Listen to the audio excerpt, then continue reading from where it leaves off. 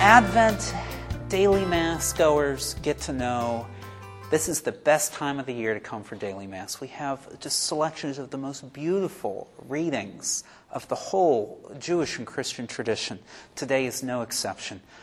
The promise of Isaiah. The Luke isn't too bad either. Jesus Christ is present yesterday, today, and forever. Let us celebrate that. Blessed are the eyes that see what you see. How do we make sense of that?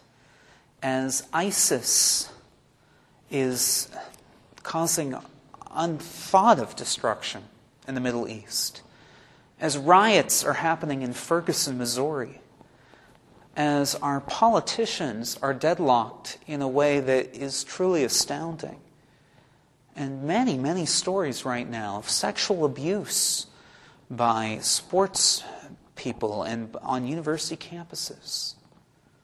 Will God ever come among us? Blessed are the eyes that see what you see. Have you noticed how God is breaking through in new ways in each of these situations? That finally, nations are coming slowly to a consensus that they must work together to address ISIS. That there are better, more extended discussions about race and white privilege happening in many corners of our society. And there is more attention being given to the injustice of systems that are supposedly set up to protect victims of rape and those who are accused, but that we can do better. Isaiah said that the lion would lay down with the lamb. Have you noticed how that is happening in our world? Did you notice that on Sunday, the most definitive statement about Christian unity ever made in the last 1,000 years was made on the Feast of St. Andrew, when Pope Francis was in Constantinople? Or did you miss that? I give you praise, Father, for although you have hidden these things from the wise and the learned, you have revealed them to the childlike. As is my tradition, when I have a Mass right at this time, before the finals begin, but after classes have ended, I like to turn off the lights and play an Advent song for you to meditate, to try to be still and focus on how God is breaking into your life. This song I share with you, I believe, is the best piece of music written in the 21st century. I was part of its premiere. I'm providing lyrics this year so you can figure out what they're saying. Pass them around. In June of 2001, I was part of the Bach Choir of Pittsburgh, and we commissioned composers to write 6 songs for Christmas. And Glenn Rudolph, a local composer in Pittsburgh, chose this text with which to set, and he set the music. But he didn't come back to finish editing that piece until the end of the month of September. And of course, we all know what happened in September of 2001. Glenn Rudolph is convinced that God was guiding him to write this piece at that time, based on our text of our first reading today.